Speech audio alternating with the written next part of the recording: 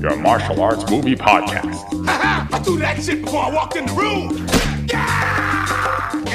Featuring drunken Thai boxer Will. Too bad you will die. The also drunken wrestler Mark. I said I don't want trouble. And drunken karate master Zero. You've lost your balls. And now, I know Kung Fu. You know, baby. Fists of Fail. Do you know if they are actually dancing the hustle in this movie? Technically not. They have Kung Fu in this movie. I couldn't tell. It looked kind of... Nah, it wasn't the cha-cha. Maybe it was the hustle. I used to dance them, but I can't remember the differences anymore. It's been so long. They do cha-cha. That's a direct reference to Bruce Lee. Yeah, I kind of thought that. And that's where the name comes from. They should have been Kung Fu Cha-Cha. Kung Fu Cha-Cha. It doesn't have that ring. Right. Well, it's not even Kung Fu. There's no hustle in the Chinese title. It's just Kung Fu. Technically, the Is that the hus- actual Chinese title? Wow. Just Kung Fu. But I don't think that would have any sort of, doesn't roll. It doesn't stick with you if you had that international It's too title. generic of a title. Right. Oh, you mean Especially like for American Kung audiences. Fu, the series with a certain Yeah, but it's called Kung Fu the series. asphyxiation aficionado?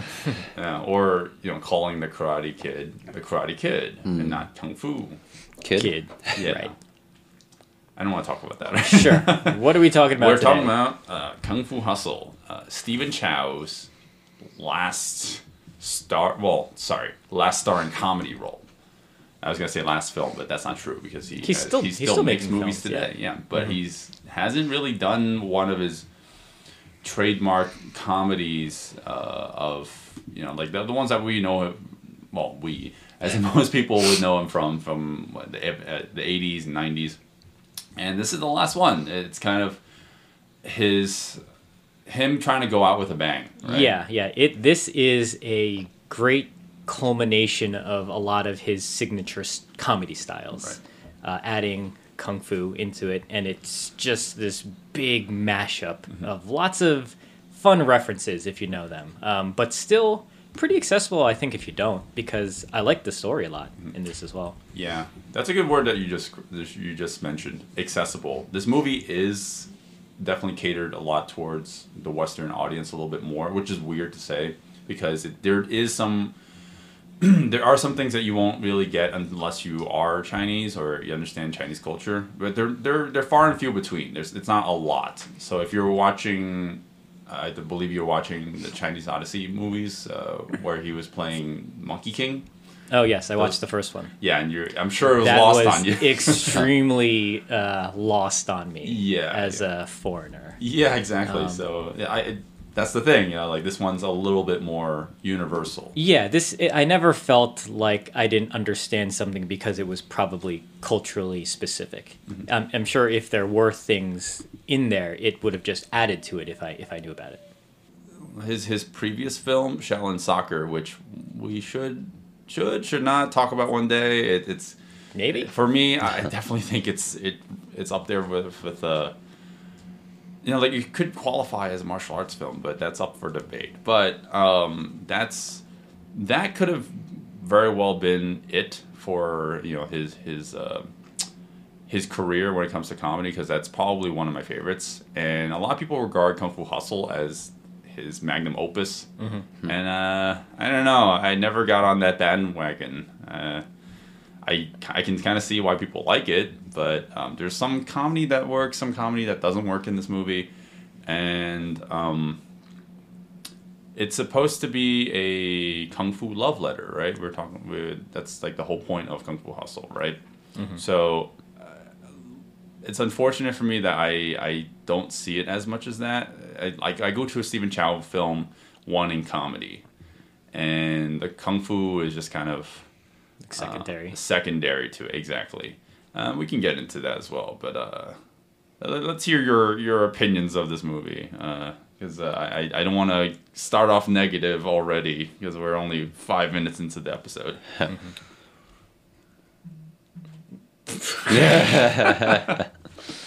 I mentioned before, I like this movie. Every time I watch this movie, I thoroughly enjoy it. So it's one of those films I don't want to watch too much because I like going back to a film I like watching and feeling like it's like a brand new feeling. So this is probably only maybe like the 5th or 6th time I've seen this movie. That's and a lot for you. Yeah. We watched this before a few months back at a midnight screening.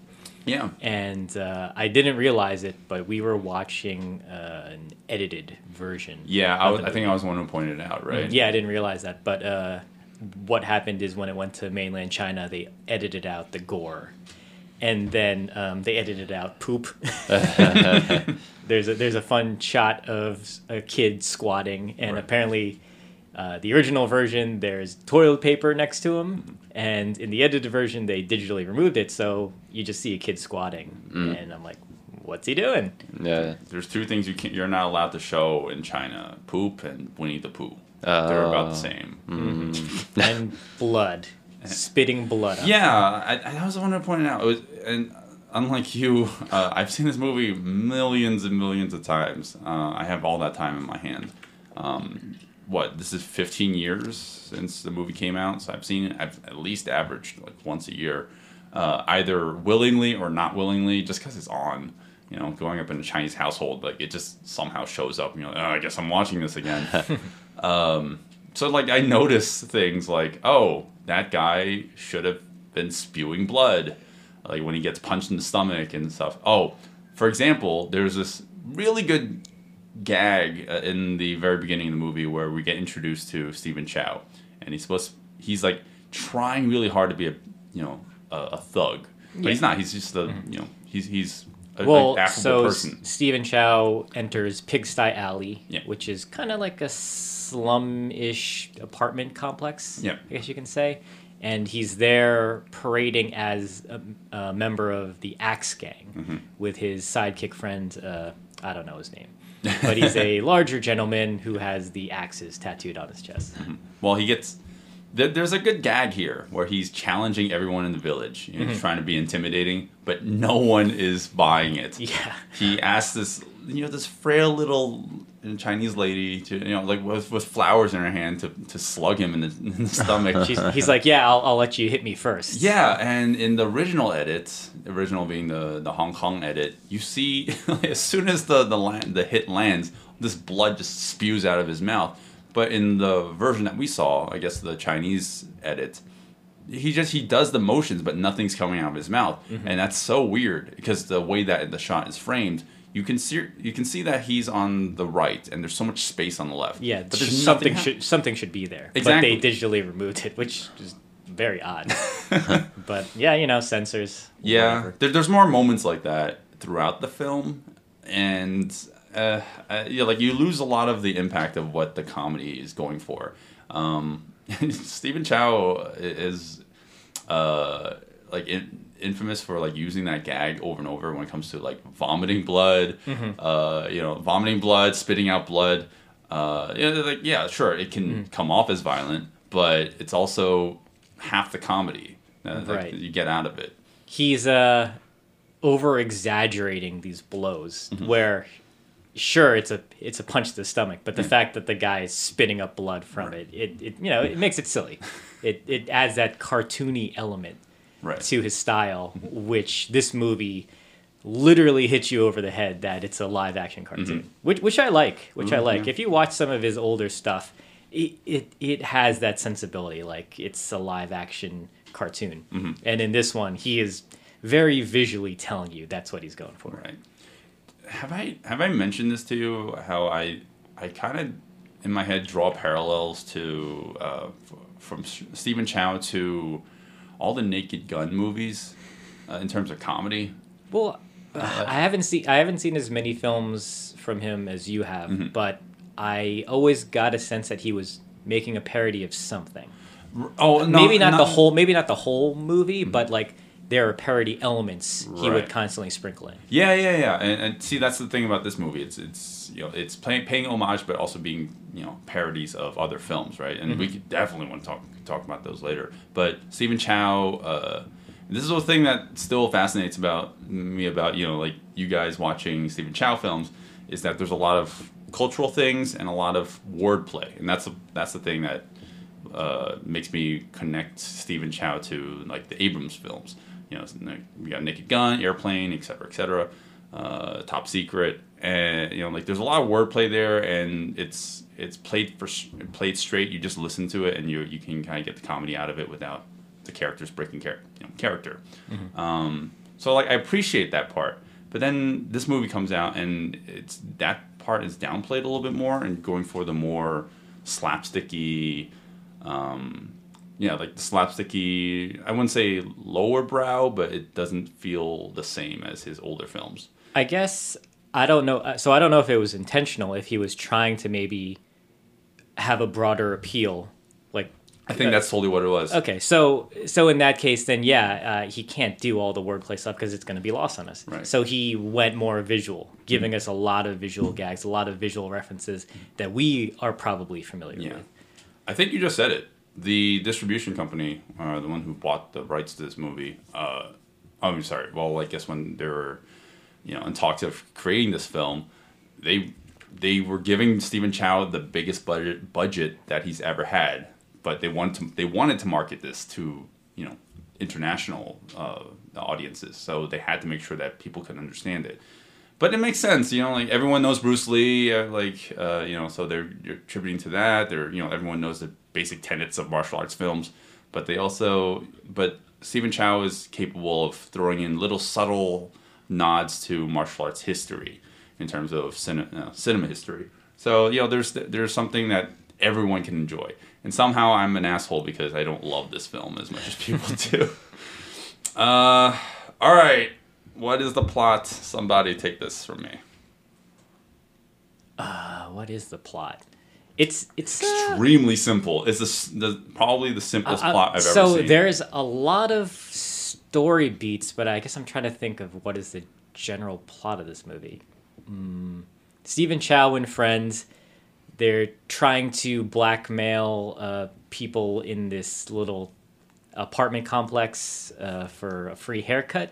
I can't believe that sets off the plot. Yeah, I mean, that's literally what happens. They are trying to be threatening, and they're not. And they accidentally throw a firecracker at the passing axe gang and convince them that the village people, townspeople, whatever, are the ones who did it.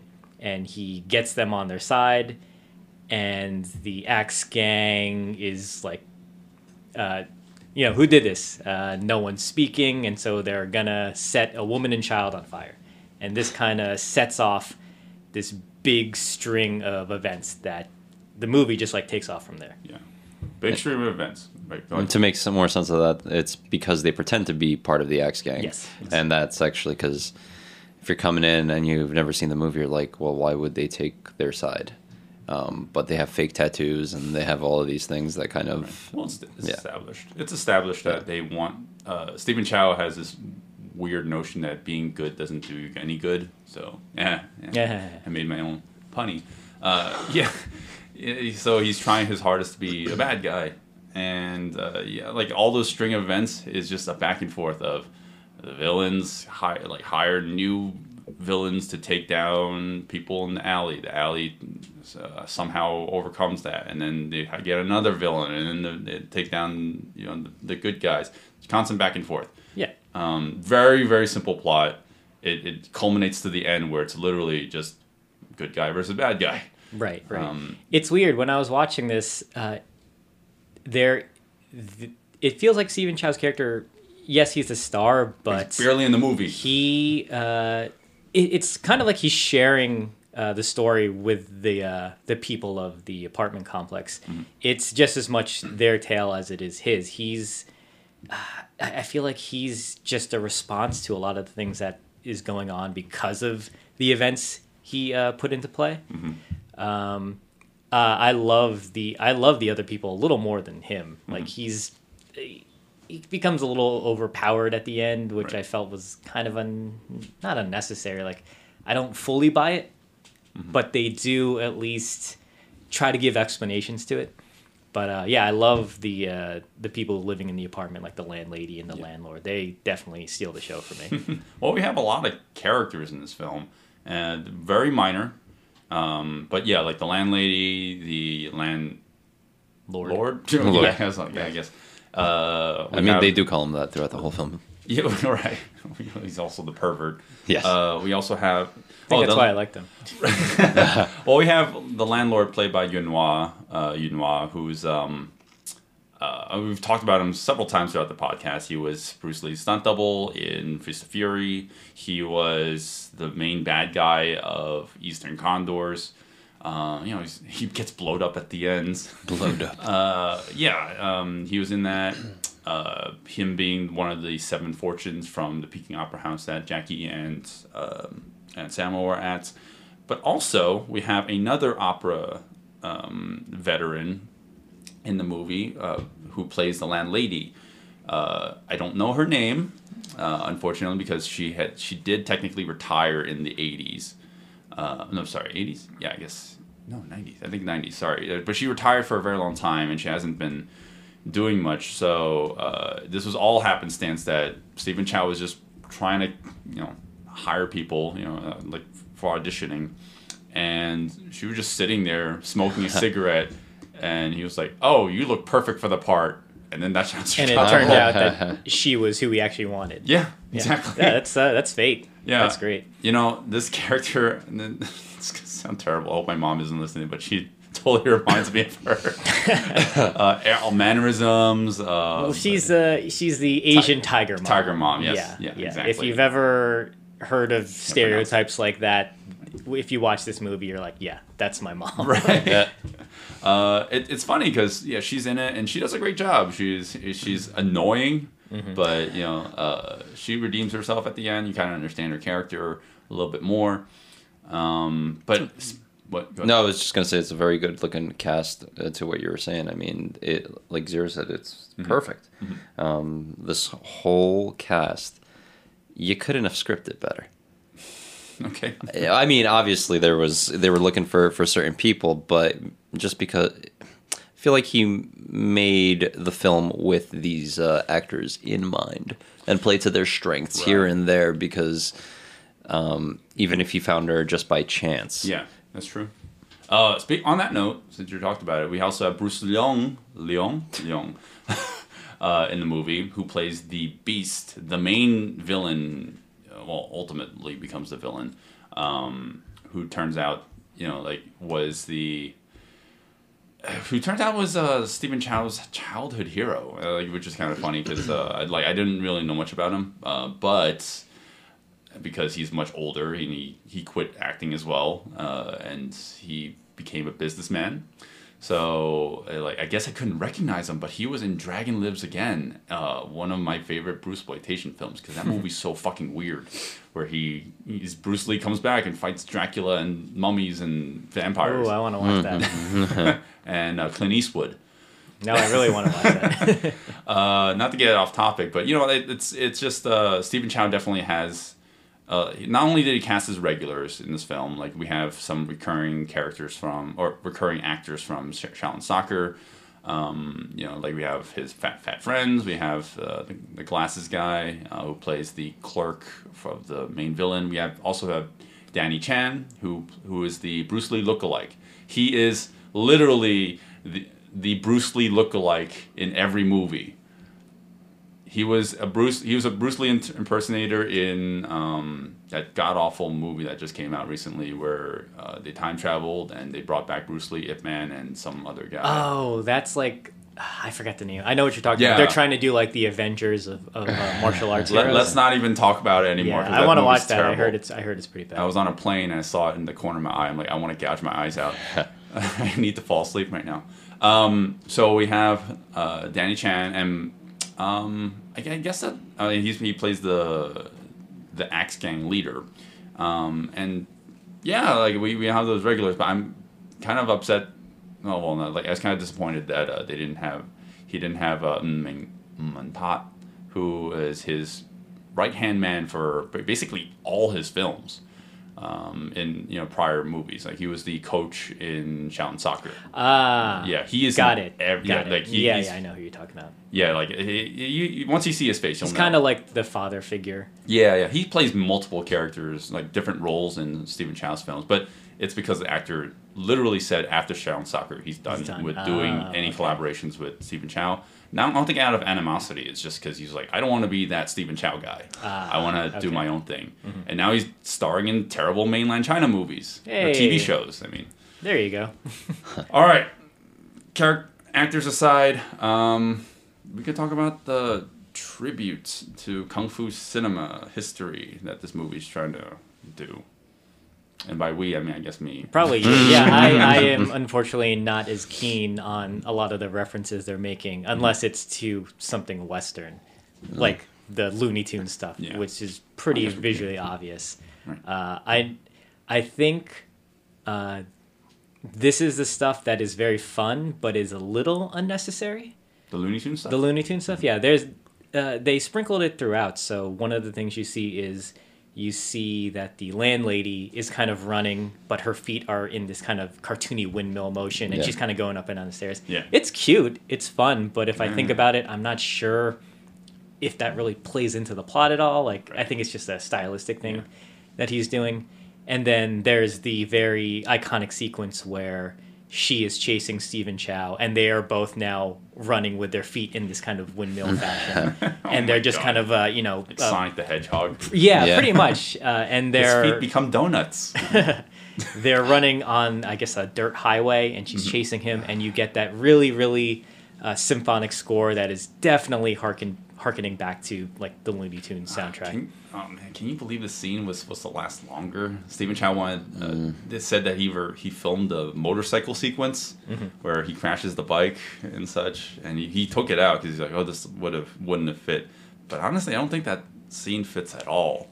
It's like I said, like it's cool stylistically, but I'm not sure how it really fits into the plot. It's just a fun visual. Like it's him, as I mentioned earlier, it's him saying, "I'm making a live action cartoon. This is it." Right. Well, I want to talk about this since we were talking about what actually happens before this is probably one of the funniest things I've ever seen Stephen Chow do. It is the funniest setup. It is the funniest sight gags. It's the throwing of the knives. Yes. This is very, very good. It is the funniest thing I've ever seen. Probably not exaggerating. The first time I watched it, it floored me because I was laughing so hard. Just his friend is just trying to throw the knife and try to kill someone, but because of whatever circumstance, it just constantly backfires, and Stephen Chow ends up getting stabbed in the arm. Yeah, he's like the butt of the joke this entire time because he is incapable of throwing this knife, and his friend is even more incapable of throwing additional knives, and all the blades just end up in him, and it's very, very great sight gag. Right, and it's upsetting only because I wanted that, even though it's perfect. I think that's such a good comedic moment for the film. It kind of gets ruined because it just plummets after that with this whole Wile E. Coyote sequence, and it's like, oh, this is not this. Like we were riding this high, and suddenly it takes such a nosedive. I was okay with it following that. I mean, he uses the knife in his shoulder as a side view mirror. I mean, come on, that's pretty clever. I have to give it that. Yeah. Whoa. Oh, beer went down the wrong tube. All right, so well, are there any other references you want to make? So there's tons. Like simple things like even the score, which I'm surprised Mark hasn't mentioned up to this point. It's fantastic.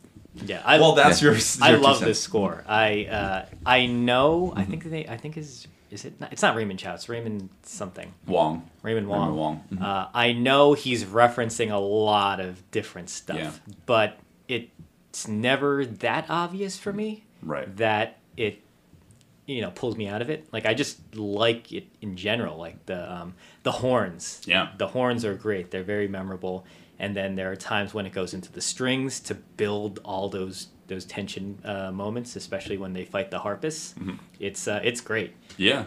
I don't usually listen to movie soundtracks, but this is actually one that I had on rotation after watching the movie. Right. And the American release had more tracks, so what the Really? fuck? It's Yeah, more it's a than Hong Kong. standalone. It's good. It's like any spaghetti western usually has a very good soundtrack associated with it, and it kind of accentuates the film. So yeah, same exact thing here. Actually, maybe that kind of makes sense. The western soundtrack has more just The because. same movie. No. I get that, but it's probably like remixes or extended versions of something. Right. But only because I think the Western audience would actually appreciate it more. Specifically Well, because I don't know. It's traditional Chinese instruments, right? Or it, some it of is. yeah. It is, but there's a lot of Western, like cowboy, Native American influence in that You know what? Yeah, music, yeah, I and that's can why hear I that, think yeah. the Western soundtrack is extended. You know, you said it before. There are a lot of tributes through all of them, and it's kind of hard to name all of them. but Blazing if you're- Saddles. Well, no, I mean, I'm like, thinking of like purely no, Western. I mean, like in this movie's soundtrack, you can actually hear some of the Oh, okay. tributes. Like the first one that comes to mind is Fist of Fury. You hear it directly. It's like like right as soon as the Axe Gang gets introduced, you hear the trumpets playing. And it's like that's taken directly from Fist of Fury. And well, I mean, Chow. It's no secret that Chow is a huge fan of Bruce Lee. So he wanted to tribute him as much as possible. A lot of Italian musicians influence from the 50s, specifically the ones that made spaghetti westerns. The Italian horror influencers, like music-wise. And then also... Batman. in case that one wasn't as obvious for the viewers. Was it the Din Batman? That would have been great. If it was. Adam West starring. Yeah, so I don't know. There's a lot of loving homages to this. Stephen Chow wanted to make sure that this is encapsulates everything that he loves about martial arts because he grew up, appreciating it. I guess he himself wasn't like a Jackie or anything like that. He found his own calling, his own way of.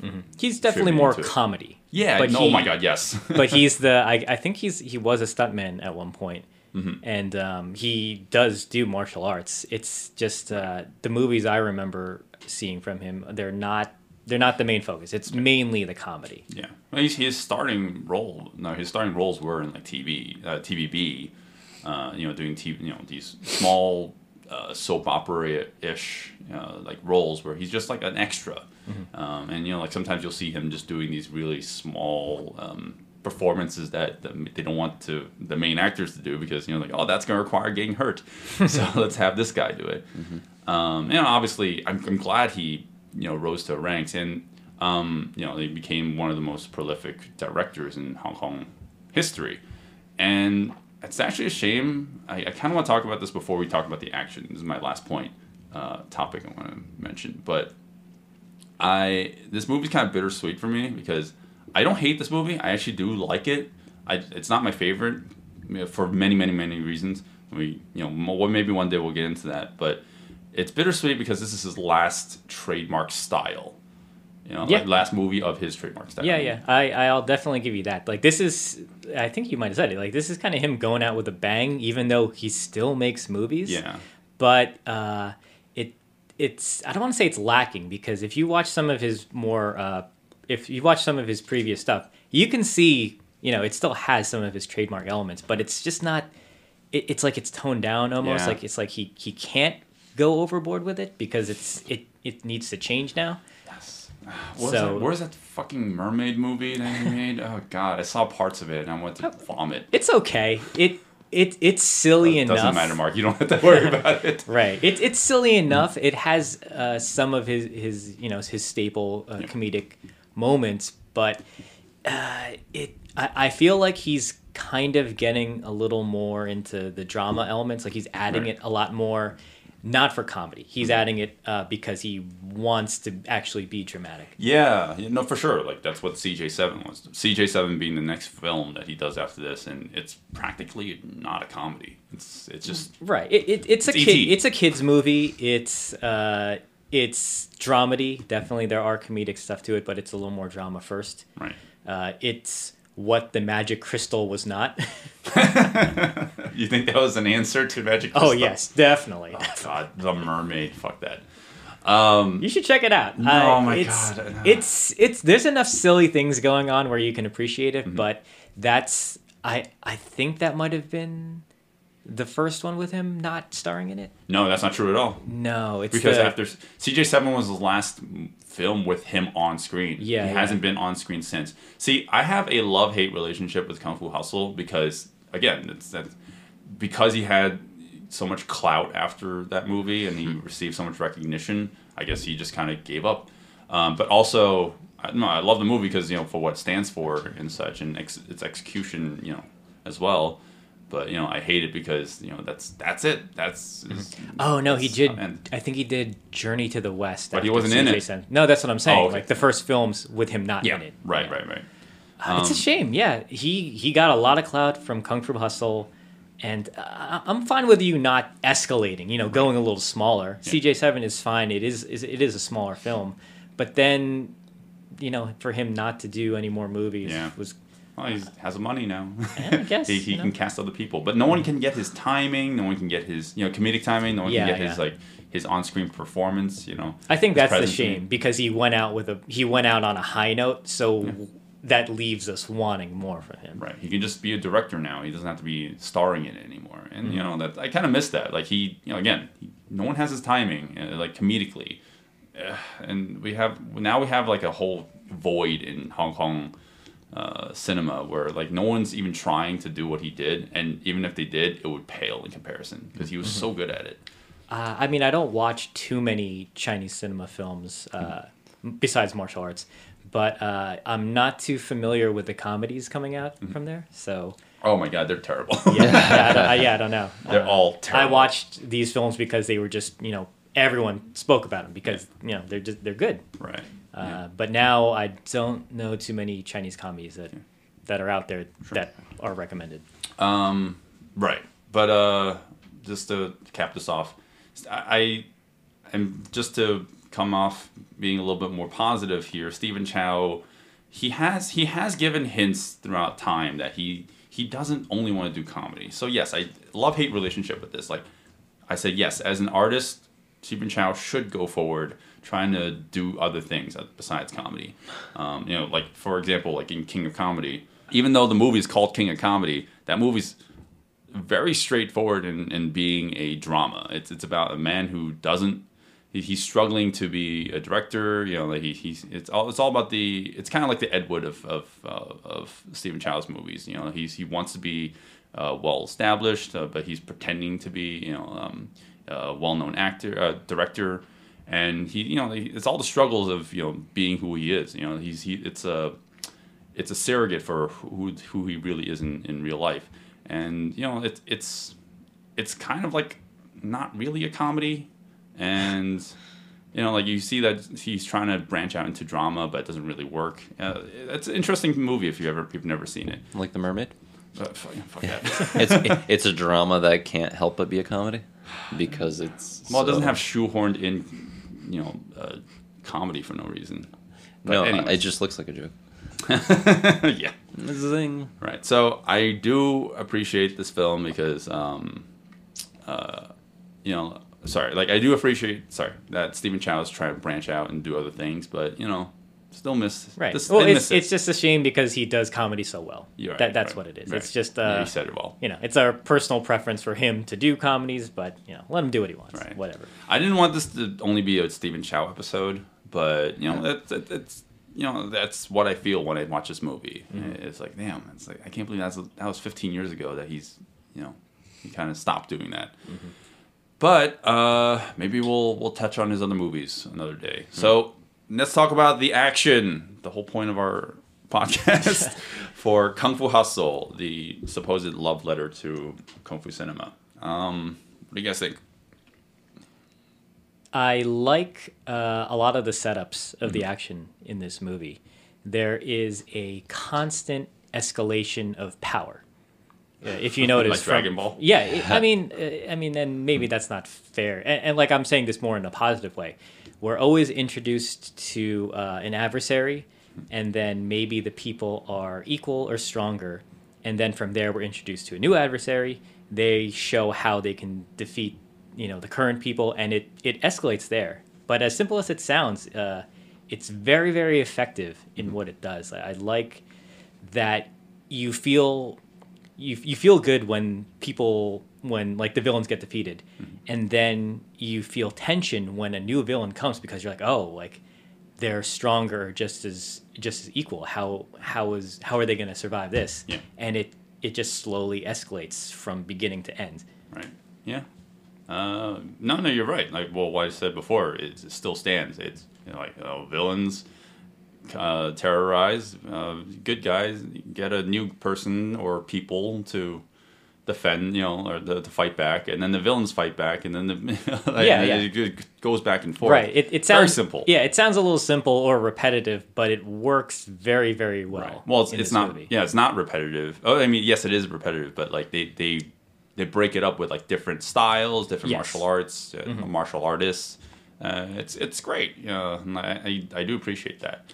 I do find it weird though, because knowing what the movie was, let's say you come into the production of this and you have the concept of having all these fantastical wuxia elements later in the film, right? When they were in production of this film, they casted Sammo Hung to be the action choreographer. Now, I like Sammo Hung a lot, but I feel like his choreography is more grounded in reality. And even he himself, during production, said, like, I don't like this. I don't like there to be so much CG, so much wire work. I want, my fights to be a little bit more grounded. And then Stephen Chow coming off of Shaolin Soccer, which was very, very heavily CGI'd. Not in a bad way. No, I fucking love that movie. Yeah, it works perfectly. It works for that. So I feel that he was kind of going in that arc, like, oh, I'm going to use CG, not to hide things, but kind of extenuate what he wanted to go for. Yeah. Going back to the live action cartoon, like you needed CGI to give that cartoony look. Right. And yes, Sammo Hung directed the first fight with the three masters. But then Yun Mo Ping stepped in for the later fights. Which makes sense. I think that works perfectly, yeah. In the last episode, we were speaking of Fist of Legend, and I was saying I didn't like Yun Mo Ping's wire work choice in that because it kind of makes it seem cartoony, but it works so well in this movie because people are kind of floating around doing things that are over-exaggerated, but that's the tone, and that's actually what he's going for. So it's perfect here. Yeah, no, you perfectly said. That's exactly how I feel about it too. And I don't know why they chose Sammo. Sammo, like he was, his health wasn't so great during the production, so I don't think that helped as well. But he's not right for this kind of movie. So I mean, Yun Mo Ping was perfectly casted for this, but I do find that kind of weird that they didn't think of him first. Well, yes, they didn't think of him first, but also there's a lot of Matrix parodies in this movie, like for sure. Yeah. And like not so glaringly obvious, like those terrible fucking movies that came out in like the they were early 2000s. They were specifically referencing the second. Right, but not everyone's doing that backwards bend bullet time maneuver. Equilibrium? What? No, what? No. God, no, I'm talking about like everyone trying to. Well, no one's doing bullet time in this movie. Yeah, no bullet time. No one's doing that Trinity jumping in the air kick. Yeah, it's more subtle. Yeah, those parodies have since been worn out. Thank God. by this time. So he does reference the Burly fight in this, but it works well because they're making fun of it. Yeah, right, and I mean especially at the ends where we have. Well, essentially every fight with one against many, or like a crowded fight, where a bunch of people are swarming, and it's one against many. That's directly referencing the Matrix in a lot of ways, because this is 2004. Matrix Revolution's already wrapped up, right? So I'm guessing they're borrowing a lot from that as well. The reason why I'm mentioning this Matrix at all is because who was the action choreographer for that entire trilogy was Yun Mo Ping. So Yun Mo Ping was just like, I'm just going to use what I did for the Matrix. So our first fight is with it was choreographed by Sammo Hung, like we mentioned. And if you didn't know that, would you have known that Sammo did this rather than Yuen Woo-ping? I probably wouldn't have been able to pick that up. Now that you mention it a little bit, I don't see as much floaty wire work here. It does feel a little more grounded, although it is still kind of fantastical. Right. I like this fight a lot because I like the setup to the fight a lot. Right. I mentioned earlier, the Axe Gang is now pissed off. They've called for backup, and now the entire gang is here, and they're trying to retaliate against the people of this Pigsty Alley. And they covered a mother and son in oil, gasoline, and they're like, who did this? Who beat up our one guy? And you got those strings playing. The tension is building, and the gang leader is throws the lighter at the mother and son, and then finally we get one of the masters who steps in. Played by Sheng Yu. Yeah. Sheng Yu, we haven't talked about him much, have we? We talked about him for like 3 movies in a row, and then we just forgot about him. Any episodes? Master Z. Oh yeah, I was gonna say Master. You're right. Ip Man 2? 2 and 1. No. Master Z. No, he was only 1. He was only. Oh yeah, he gets killed. Spoilers. And then we don't do spoilers what was the anymore. third movie? I feel like there was one more. No, probably. Yeah, he's one of the more well-known I won't say up and coming. But he's in a lot of martial arts films.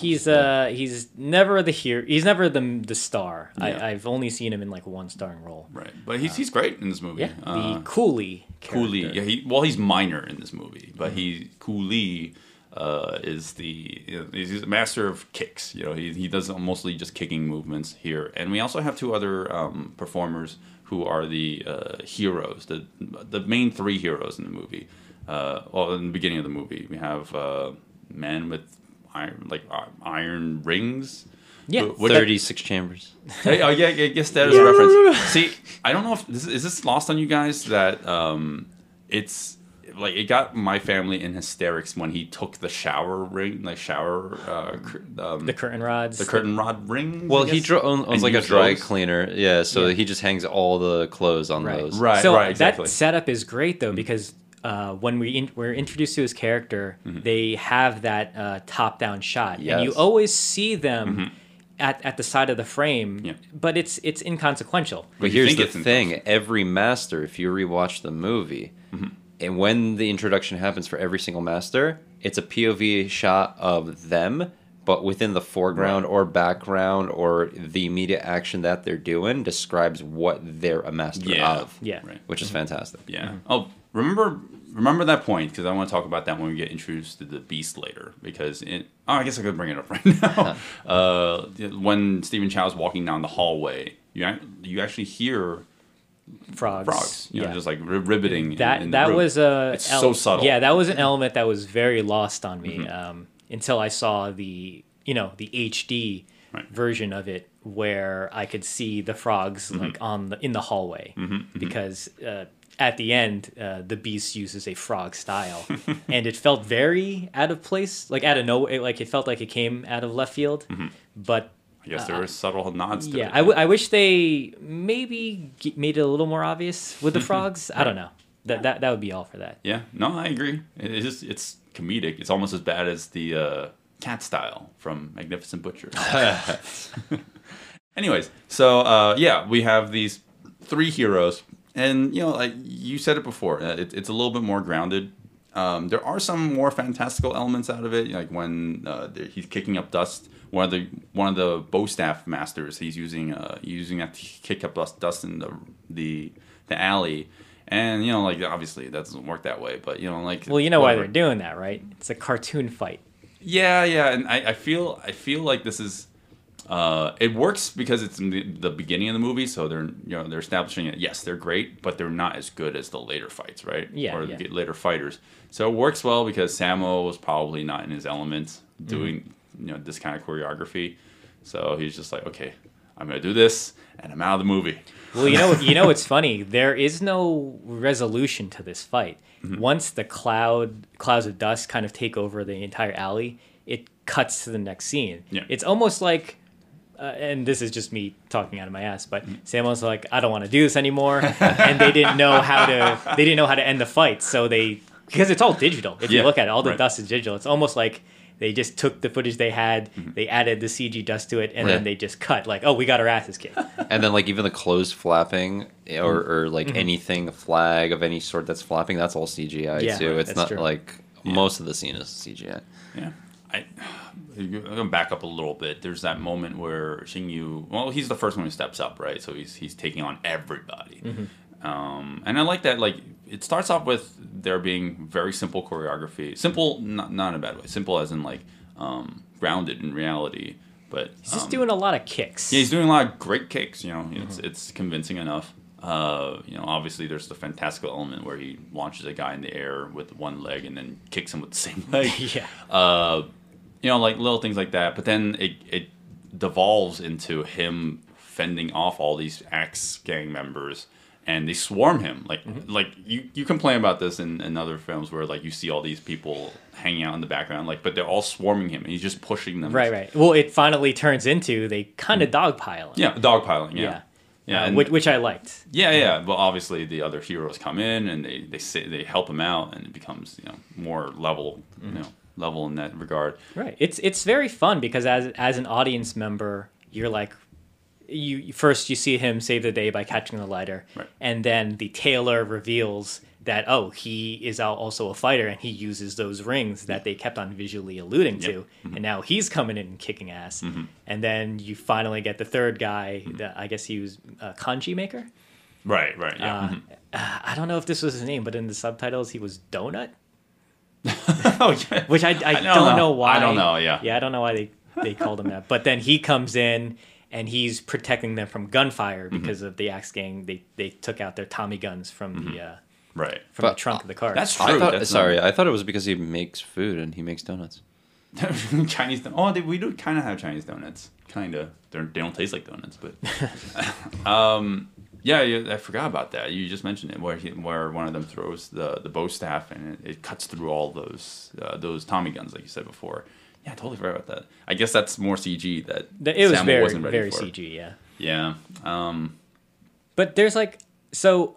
I don't have a problem with Yuen Ping's choreography, because I think he was there to help make it look cartoony, and Stephen Chow was really going, I don't want to say overboard, he was really exaggerating a lot of the kung fu here, because there aren't, minus this first battle, there aren't so many times where you actually get long takes of people fighting without the assistance of CG. Yeah.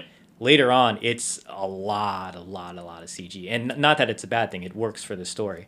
Maybe that's a direct parallel to Matrix. It starts off relatively grounded, kind of cartoony, and at the end it becomes a Dragon Ball Z fight. Pretty much, yeah. Well, it does it better than the Matrix, or how the Matrix ends up being. You know, everyone loves the Matrix Revolutions, right? Everyone loves that movie. Yeah. Sure. So anyways, that's the first fight. And then Sammo said, fuck you guys. Probably a lot less coarse than that. But yeah, he said no. They've got Yuen Ping. And I for what the film is, he's definitely more suited for the role of action choreographer. I do like the second fight a little bit more. Because it's just the perfect blend of being... like what's suited for this movie, you know, it's cartoony, but it's not over the top. Elaborate on what the second fight is again. So the second fight is when the three masters, they're told to leave. They're evicted. They're told because, you know, the landlord Yunhua and other lady don't want them there because they might cause trouble, and you learn later why they want them to leave, but they're leaving, but all of them get accosted by assassins. Yes. Assassins who play a Yongkam. Zither. Zither. Oh, yeah, Zither? Zither. It is? Okay. I only know in Chinese. It's a very long stringed instrument. Right. It's great. I like what it is, in like the way that it's portrayed in this movie, because they're just playing music, and you just see these slices in the air, like a la Avatar: The Last Airbender kind of thing, like these wind slices. Yeah, what you find out is when they strum notes along the strings, that there are actually kind of like hidden blades in there. I don't know if it's spiritual. Maybe I think it's spiritual. Okay. Probably. But what happens is they use this against the three masters now.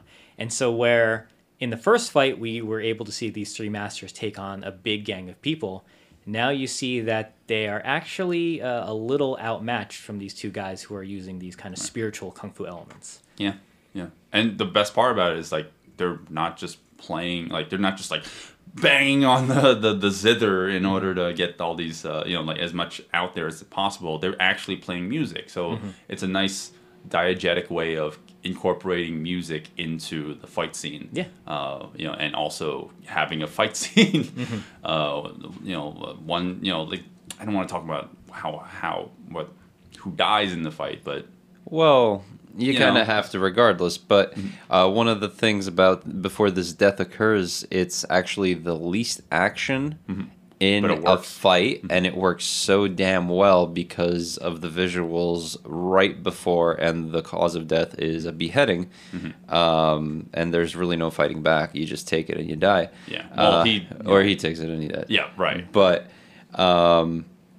But there's this one moment where a cat... So basically they're playing music, or the one guy is, and these blades are flying through the air. And it's weird. It's like he's taunting him before he kills him. And then he's cutting like trees down, and he's cutting pots and stuff open. But as the guy's walking away, he doesn't realize it. Right. And it's all happening behind him. So you have just this like forward part, or the right hand of the screen is him just moving forward, and then all right behind him, the left hand side of the screen is just things getting cut up and just butchered. And then all of a sudden, like a cat who's just like yawning on top of this low house, this roof, jumps off, and all you see is the shadow because the cat jumps out of frame, and all of a sudden the blade cuts right through the cat and it splits into two, and then you think it's over, but then all of a sudden blood splatters back onto the building where he jumped from, and it was just like, that's fucking epic. See, the version we saw in theaters didn't have that. Yeah.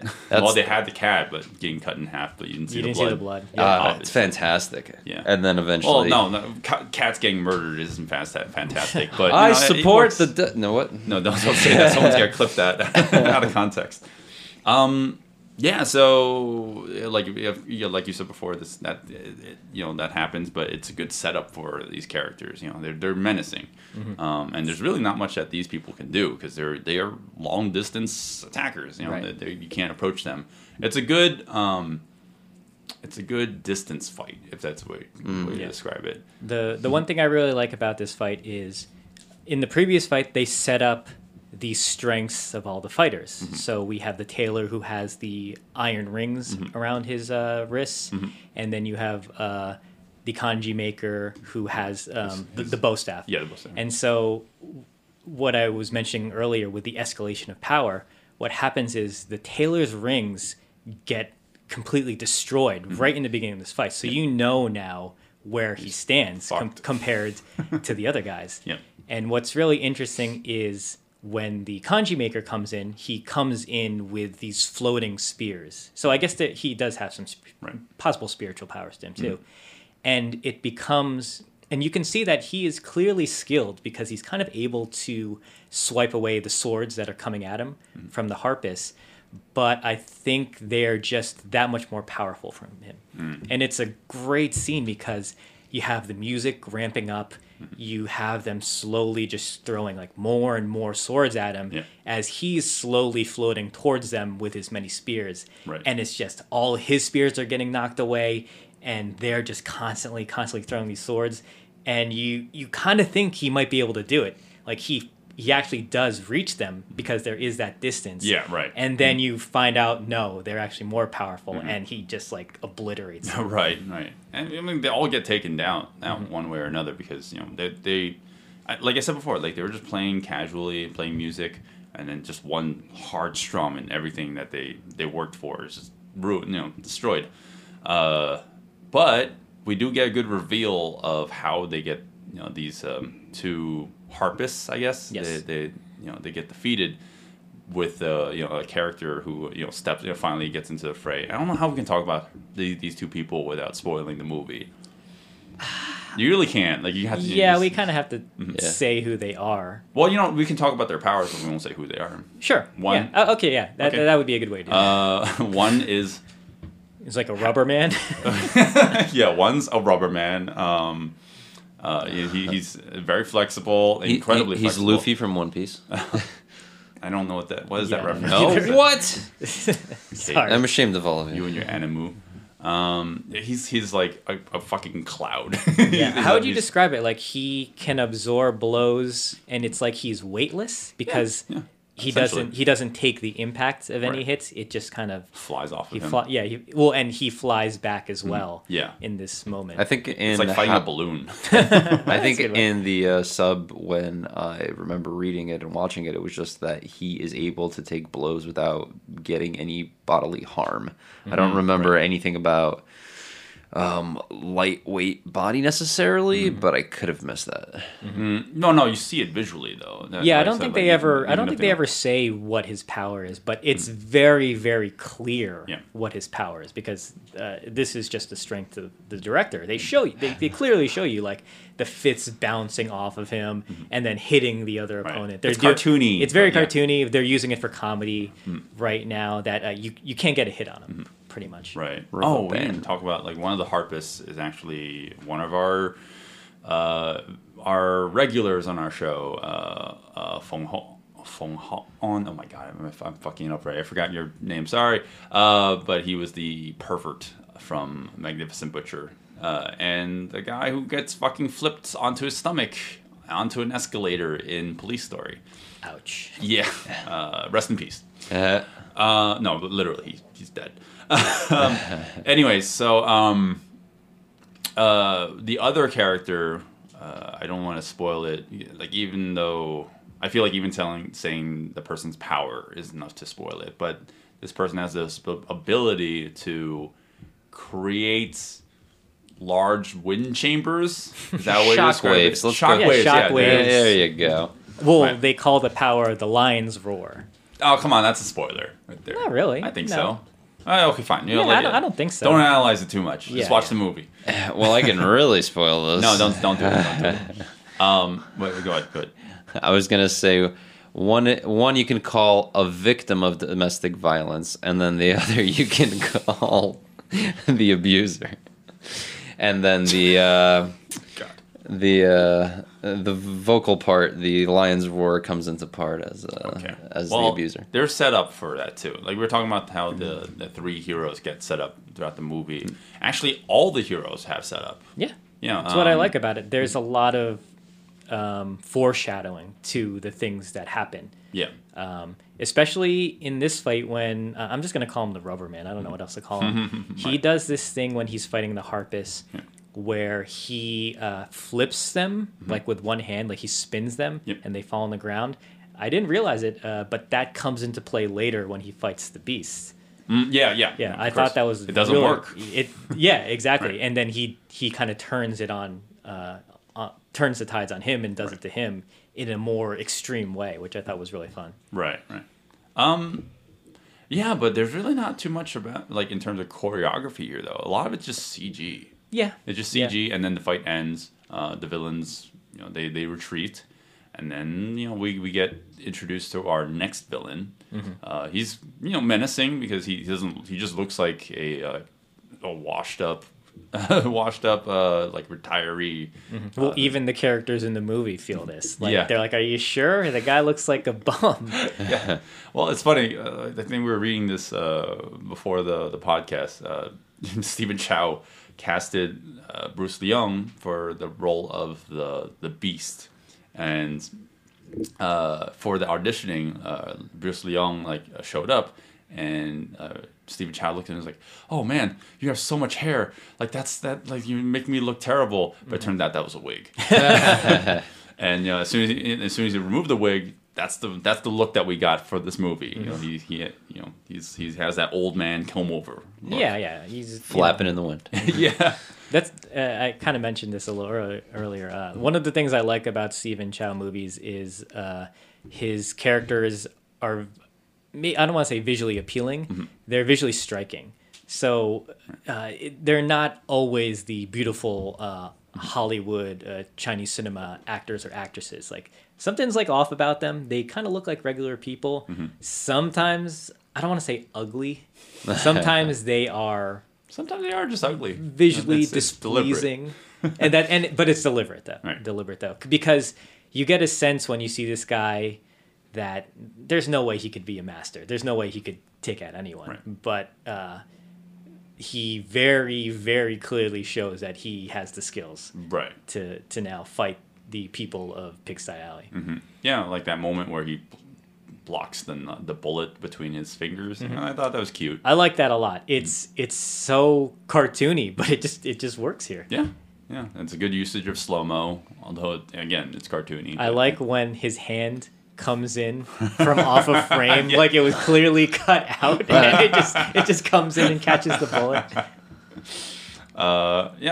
There's good Chinese martial arts philosophy that he spouts as well, and it's nice.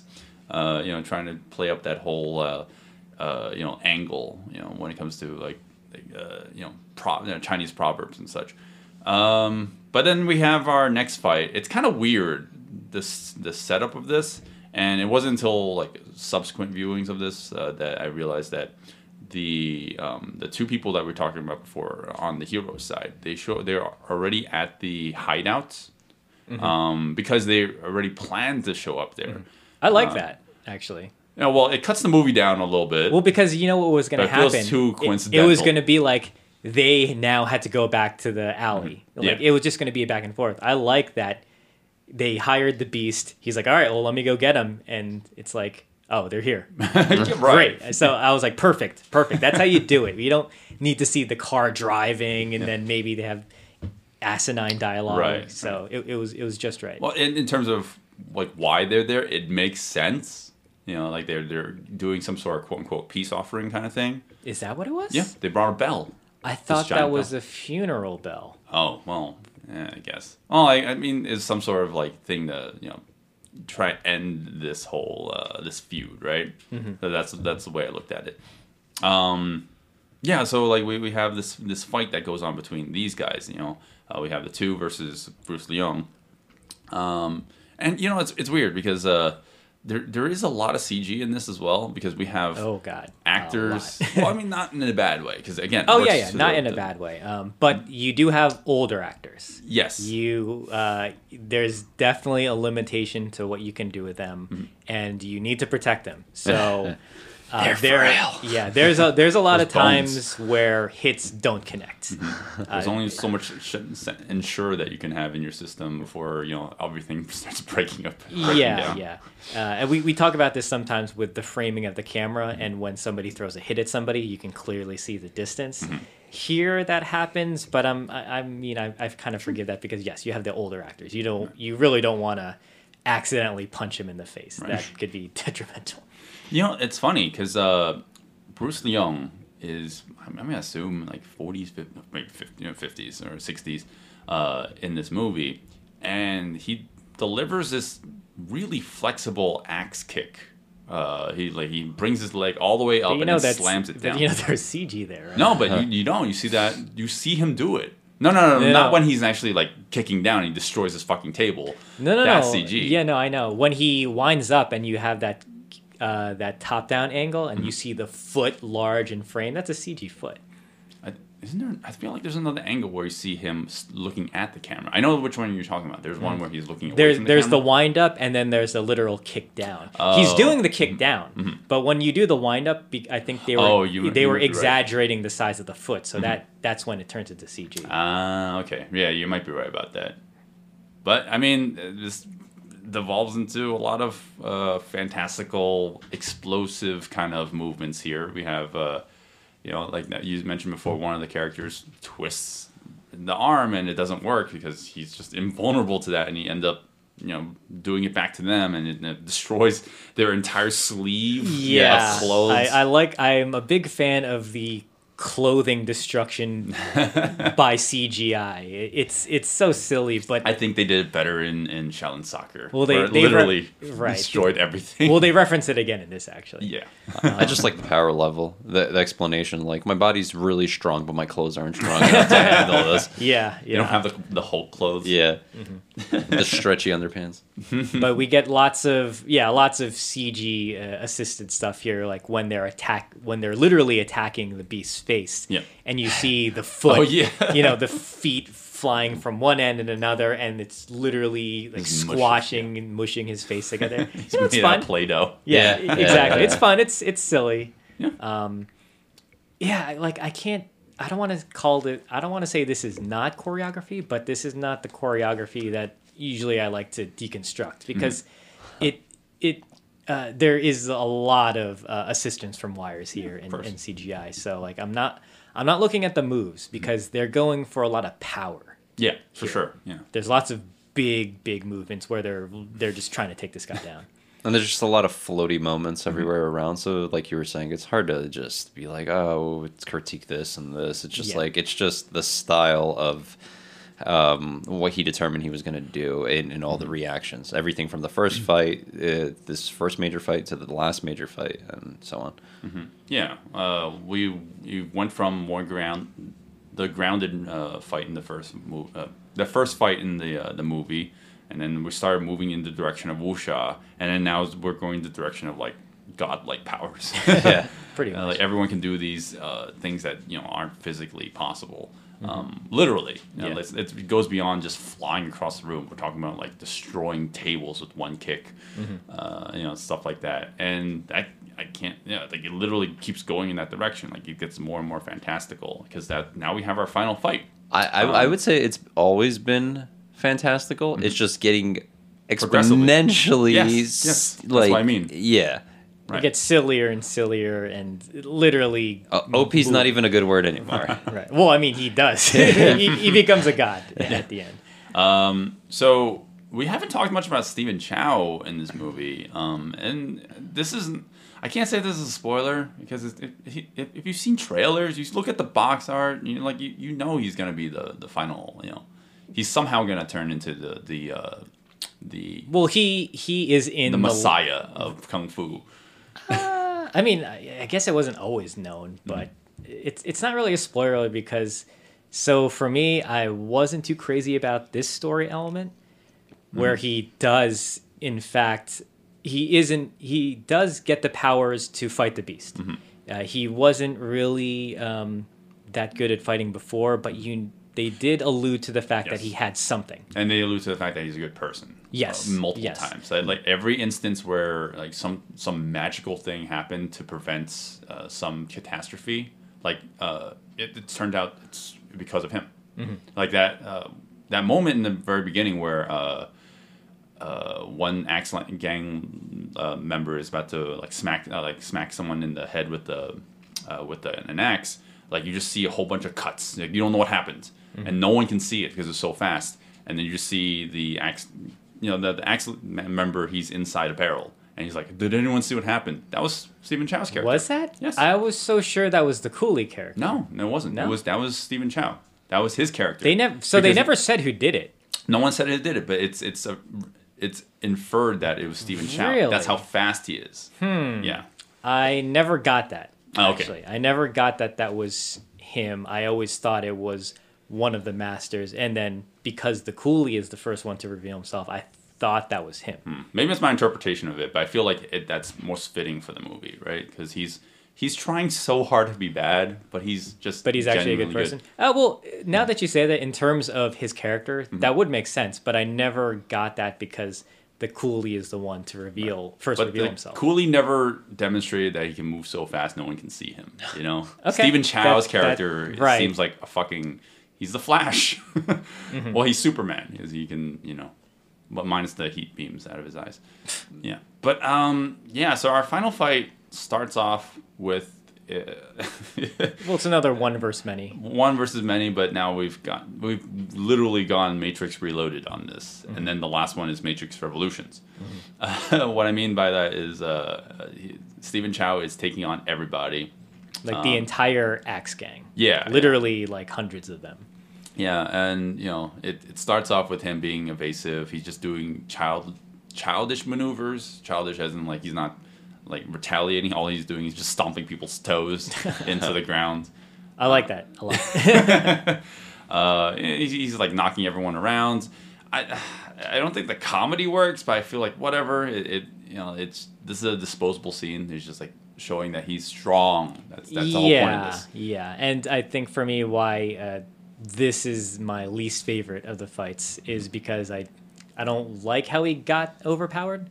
I wish there was a better way that he was able to become so powerful so suddenly. It works, I guess, in the context of the story, but for me, I don't know. I wanted something else from it. I don't think he had much of a character throughout the movie, so I didn't feel like there was like some sort of not empathy. What's the word I'm looking for? Like I didn't feel like I related to him as much. Like when he got to this moment and he rose above all the quote unquote tribulations about the film, and now he's like the main hero of the movie. I feel like that wasn't as earned. Yeah. I like the story arc of him trying to be a bad person and then ultimately he's a good guy. Like he can't escape that. Right. But for him to be the good guy who is now literally overpowered, I don't like that part of it. Right. Yeah, you're right. And I don't know how we can analyze it. It's just cartoony. Like there's no other way to describe it. And it literally does poke fun of both Matrix sequels. You get the Burly fight, and I like what they do here is you have that top-down angle, and you see all the guys rushing into him. Yeah. And every time this happens in other films, I can't not hear pinball sound effects. Because that's what they do in this film. He's literally kicking the guys away, and you hear the springs and the pings. It's a little on the nose for me, but okay. and then he starts kicking the guys literally into the air, and you get that shot of all the henchmen flying in the sky. I don't know. I like that. I thought that was fun. Yeah. Again, a little too much on the nose for me, but maybe that's personal taste. But I mean, this is where the movie was going ultimately. Yeah. I know. But I mean, it's fine for what it is. I just didn't find it hilarious. I know they're going for comedy here, so it's fine. I guess the highlight of this last fight is seeing Bruce Leong take on Stephen Chow. It's okay. It really is just mimicking what you see in Revolutions. Like Agent Smith taking on Neo. Like they're flying through the air now. Yeah. Like Supermen. Yeah. And dodging each other. I don't care. In terms of choreography, there's not too much to write home about. Yeah. There is one great sequence where Stephen Chow and Bruce Leong do have hand-to-hand combat stuff going on. It's very, very short, very brief. Right. And considering the man's age, I was like, oh, wow, he looks pretty good. Yeah. It's very, very, very short. It then turns into cartoony where Stephen Chow starts like machine gun punching at him, and then you get that over-ramping sound effect. Yeah. But before that, if you were looking for grounded choreography, that was the moment. Yeah, because at the end of it just turned into an anime fight, and I was like, I don't care. Literally, about this. I don't care. Literally an anime fight. Literally, but he it's delivers for the final blow. He's like Kaioken, and it's Right. just like a giant palm comes down from the sky. Buddha's palm. But Yeah. I will say the Buddhist stuff. I was like, okay, yeah, I see what they're trying to do here. Stephen Chow being a devout Buddhist and whatnot. And they reference it in the beginning Right. too. Right. With him as a kid, Yeah. getting the Buddhist palm manual. So, And also, actually, one of the parts he didn't mention that references it again is when he's healing. Well, not to give away his power, but when he's healing himself inside. The power of comedy. No, Stephen Chow. no. Go on. Sammo Hung. He's inside the traffic light. Oh yes, And yes. he's doing actually all of these forms, and you kind of see like the potential he has and what power level he's really at. I don't think he realizes him himself. He's just like going through like a motion, Right. and then you. Well, he does mention that. Yeah. Like Later on, yeah. he's his friend says like, how come after every like every fight or something you're miraculously healed. He's like, Yeah. oh, I don't know, I don't Yeah. remember. Like you disappear, then you come back healed, and Yeah. then like. So it's- even he didn't know what's going on. and actually comes up. The traffic light comes back again later because his friend is like staring at it and like looking at the fist or the palm. You see all the actually. palms. Yeah. Yeah. So another reference to the book in the beginning. Yeah. I don't know what else to say about the choreography. It's not. This is one of those weird, rare episodes where we don't. Yeah, the choreography is there, but there's not much to talk about. It's all about what this movie stands for, and then the movie ends actually after this. Like the story wraps up, and supposedly we're gonna get Kung Fu Hustle 2. I don't know if that's still happening. Yeah, it's happening. But how happening. how does he get defeated? But how is he gonna face any more challenges? He's fucking Goku. I don't understand. maybe it'll be a midquel where they where something happens in between the movie. right. Well, they explain how this happened and Don't give them ideas, Zero. Don't give them ideas. well, maybe Oh, yeah. you think Stephen Chow's gonna be in the movie? I would love it if he was in He the hasn't sequel, acted but in forever. I know. I don't think he's going to be in. I think his thing now is he is trying to propel maybe like the current actors and actresses, Mm-hmm. and he's using his well-known movies to have them in it now. Yeah, but like I said before, no one's gonna get his timing. No one has his on-screen presence like Mm-hmm. him. You know, he can get all these actors he wants, but he's an okay director. Well, I mean, he's a great director, but it's a culmination of that and his presence on screen. It's Yeah. like when you have someone else doing his delivery, it doesn't work. No, I get that. Yeah, I don't want to get back into that can of worms. So, Kung Fu Hustle, the love letter to Kung Fu movies. Is it as good as everyone thinks it is? Is it as amazing as everyone thinks it is? Everyone talk except me because I don't want to shit on it so much. By the criteria of like everything together, it works very well. Because even if you hate one thing, there's going to be something else that you love. Right. It's a hate-love kind of relationship throughout the film, whether it's music, whether it's cinematography, CGI, kung fu, plot, character, backstories, anything. You're going to love something, you're going to hate something, but overall it's a pretty damn good movie. Yeah. In terms of the production, in terms of what? I mean like you can hate production, but you can love something else, and then that I don't know. I don't think there's much middle ground for this movie, where you could be like, yeah, okay, it's plateauing, it like all the way through. Like, no, there's very big highs and there's some big lows. CGI would be one of them for me. That's just a personal thing, but then every other high just brings it back up again above the average, and it keeps going and it keeps going, and it's fantastic. Definite recommend. Yeah, just like a staple, because it's completely different from every wuxia kind of journey martial arts film that everybody's used to, and it has a nice Western twist to it. Okay. I'll go next because I think I want to end this with a more positive note because you know me, I'm negative Nancy. I like the movie enough. I've seen a lot of Stephen Chow movies. I grew up with him in my household, so I do think it's not as good as his other films. But and I know what Stephen Chow's trying to do.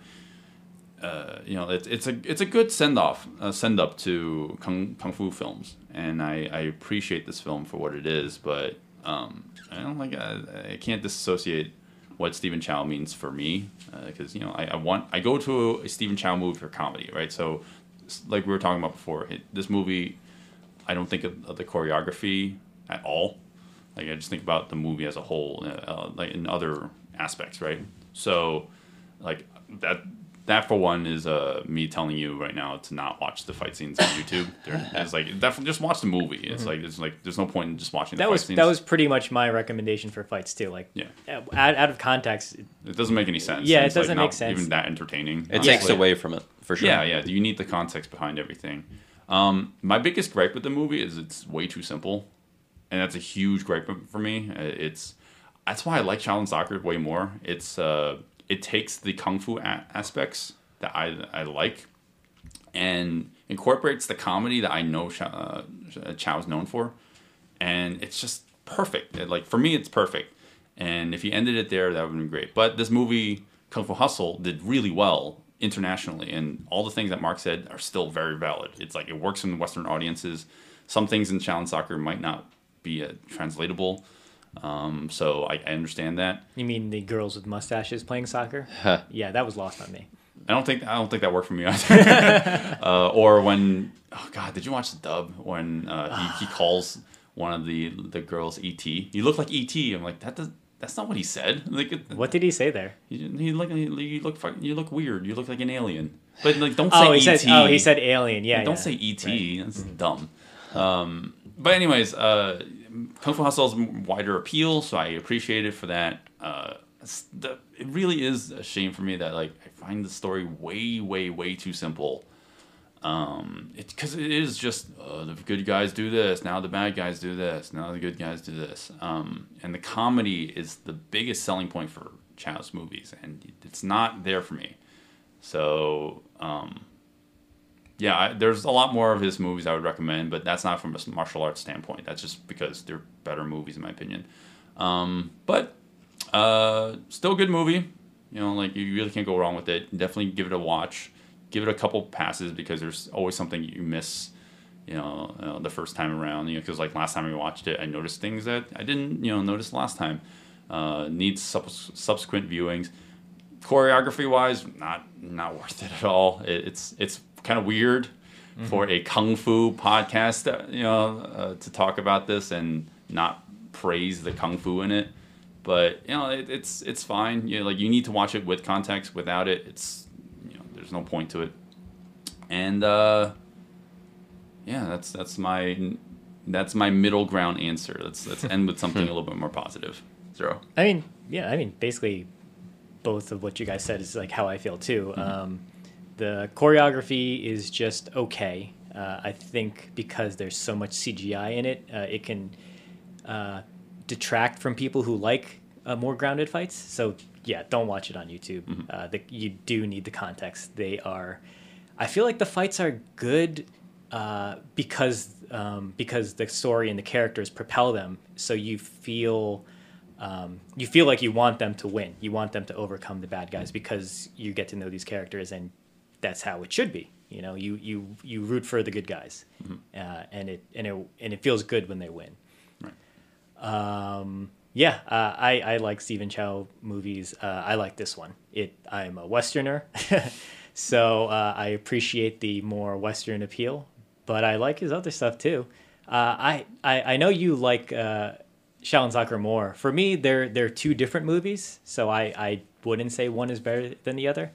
I do think that yes, this one is just a lot more easily accessible for people who don't know his stuff. Yeah, like if you were gonna recommend to an American, like, oh, what Stephen Chow movie should I watch? Like I think most people would say, oh yeah, just go with Kung Fu Hustle first, and then you could probably go backwards from there. Right. Yeah, that's about it. It's unfortunate. You're correct where this isn't as funny, I think, as some of his other comedies. But I did like a lot of the visual gags, so it still worked for me. Yeah. No, it's not.